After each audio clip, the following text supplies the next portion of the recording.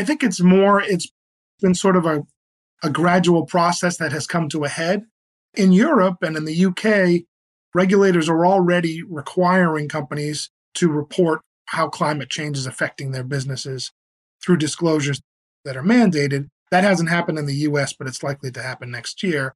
But overall, you've had companies that have been pursuing sustainability initiatives for a number of years, who have been pursuing diversity and inclusion initiatives, and ESG sort of collects up some of those things in a tight little bundle, and you can really pursue a lot of issues under the ESG umbrella that have been percolating for years. ESG has exploded into compliance and business consciousness in 2021. Join Tom Fox, the voice of compliance, on the ESG Report and learn about sustainability risks, opportunities, and issues that business leaders and compliance professionals need to know about regarding ESG. Hello, everyone. This is Tom Fox back for another episode. And today I'm thrilled to have with me Aaron Nicodemus.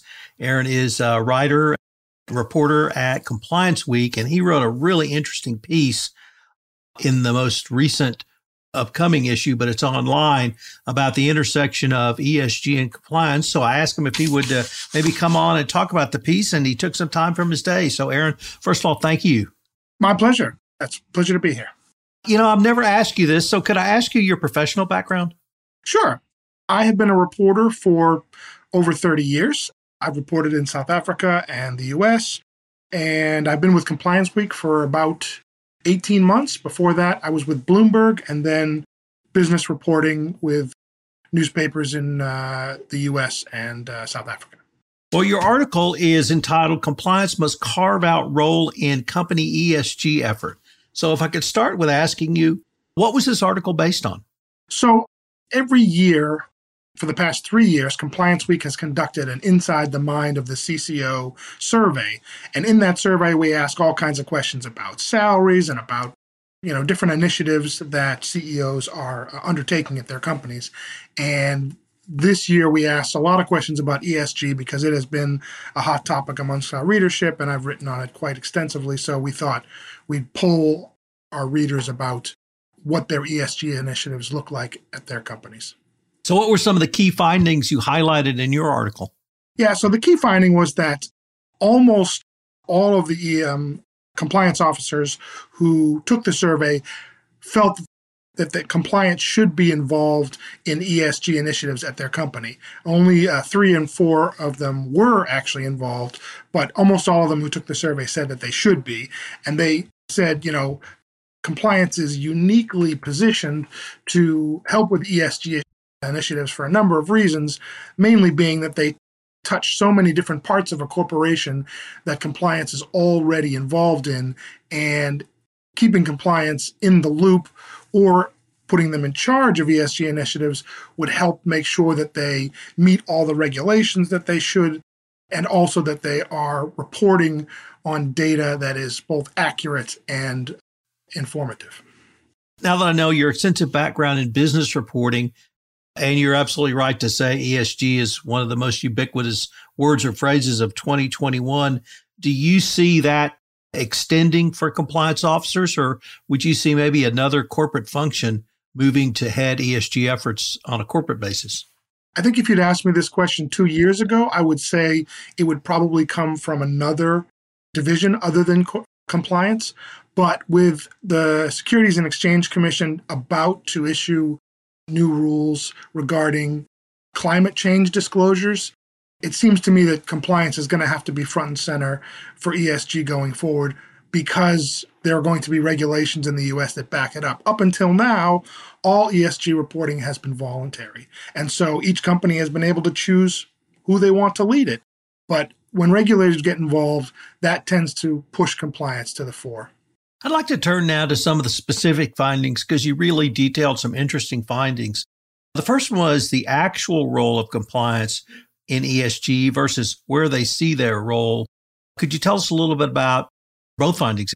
Sure. So, there were about 300 compliance professionals who were interviewed in this survey, and about 3 and 4 of them, 73%, said they participated in ESG in some way, either as part of a committee, which was 1 in 4 of those, as an advisor, another 1 in 4, through primary oversight, which was just over 13%, or as an advocate, which I assume meant that they were in favor of ESG initiatives but weren't directly involved. And then the other way that they were involved, or the other question that you asked was, how should they be involved? And I think many more compliance officers felt they should have primary oversight over ESG than they currently do. It was 23%. And then half of those surveyed said that they should be part of a committee. And then other smaller percentages said as an advisor or an advocate. So bottom line, compliance is involved and they feel they should be very prominent in ESG efforts. Aaron, we both used the term ESG, and I don't want anyone to think that that is a single thing or a single item, because it's 3 disparate components, E and S and G, environmental, sustainable, and governance. Do compliance officers see that they should lead or have roles in all 3, or does the E really require more of a technical expertise? Well, let me answer that question sort of in reverse. The governance part of ESG is seen by compliance as a core of their function. Okay, this is what they do. They make sure that the rules or the orders from above are interpreted by the rest of the company in the correct way. So the governance part, they've always seen themselves as part of that. The E part, yes, that can be very technical, but it can also be theoretical. Let's say that you're a company that has a very big carbon footprint and you're looking to reduce it. Compliance could be involved in trying to measure how that carbon footprint is either being reduced or not being reduced, and they would sort of vet the results. That's something that they would do. The S, which is for social, has to do with human capital, and that is something that compliance is involved in, but not directly like human resources. So they would probably not have as big a role in the S part of it as they would with G or perhaps even E. I find that last part interesting because in June of 2020, the Department of Justice released its update to the evaluation of corporate compliance programs. And for the first time, they said that the compliance function is the keeper of institutional justice in a company, and really moving that out of what I had seen as a traditional HR role. And so I see the DOJ really leading at least a discussion about whether compliance should also lead the S issue. Anything along those lines bubble up in this report? There was some indications of that, particularly in the comments where compliance was described as the conscience of a company or as in similar terms. So it did come up, but it wasn't part of the survey. It wasn't a question in the survey, so it really didn't get reflected that closely. One of the things that has most interested me about ESG this year is under the prior administration, I don't think ESG was very favored. Obviously, the Biden administration has a different view on that, but both administrations seem to me to have been overtaken by market forces, whether those be institutional investors, whether they be individual shareholders like you and me, whether it be banks providing financing, whether it be private equity companies looking for investments, or even insurance companies. You spoke about human capital, and I would even add that talent acquisition and talent management now looks with an ESG lens at going to work in companies. So that's a very long-winded way of introducing the question to you. What values did the report or some of the individual responses see as ESG promulgating that interested you? Yeah, so for me, this question is answered with, we asked a question of which constituents, which stakeholders in your company are ESG initiatives created for? And the biggest answer, the biggest percentage was shareholders. So you've got public companies who have shareholders, and shareholders are demanding more information about ESG in order to influence their investing decisions. So that was the biggest one. The next one was ethical obligation. And this is one that I think is reflected in your previous question that has to do with the role of compliance in a company. A lot of compliance officers feel that ethical obligation And this was particularly noted in healthcare companies. They were saying that ESG initiatives should be done for the ethical considerations alone and for nothing else. Other entities, other stakeholders that were named were regulators, the community, employees, and another 8% was other. So there were a lot of people, a lot of entities that are pushing ESG to the forefront that companies are responding to. Were there any kind of industry trends? You mentioned healthcare with the social component. I would have assumed manufacturing, or perhaps I grew up in the energy industry. They're going to be more concerned with the E component. Any insights in that direction? Yes, you're absolutely right. When we broke it down by industry, environmental was far and away the 4%. So that was very clear in the responses. Healthcare, again, like I mentioned, social was big for the healthcare, but so was governance. So they sort of split those two. And then for financial institutions, banks, insurance companies, and investment firms, they picked governance. And that is, again, not a surprise based on the fact that banks and those types of firms wouldn't really have a large environmental impact, or they wouldn't be looking at environmental as a core part of their business. Aaron, you mentioned that if I had asked you a question some 2 years ago, you might have had a different answer. And that really led me to think about and realize ESG did not pop up in 2021. It's been around for a while. Some people have been practicing ESG for quite some time. Environmental concerns have been around sort of forever, as well as social and governance. But they seem to coalesce this year.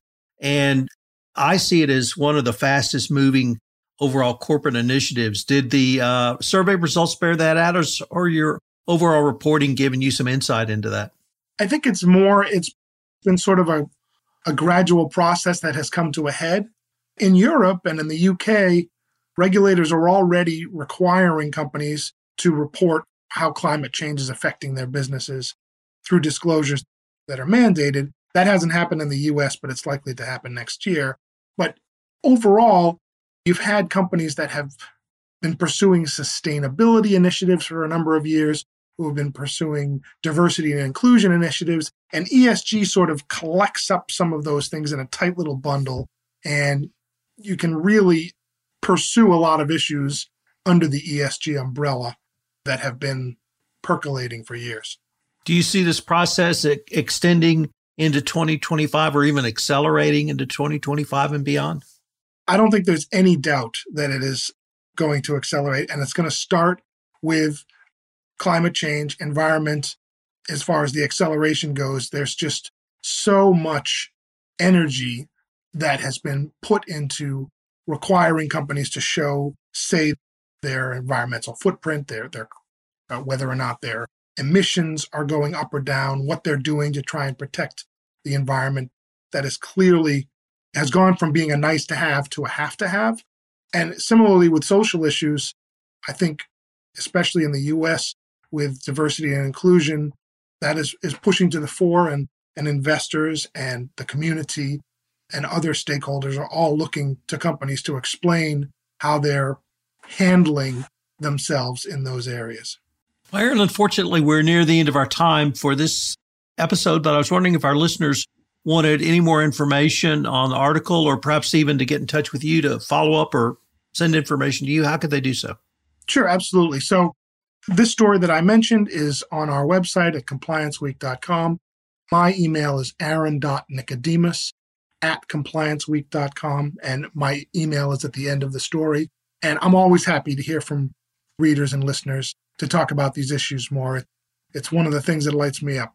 Well, Aaron, I wanted to thank you again. I've been a big fan of your work for a long time, certainly since you've been with Compliance Week, and I greatly hope we can continue this conversation on articles you write in the future. I'd like that very much. Thanks, Tom.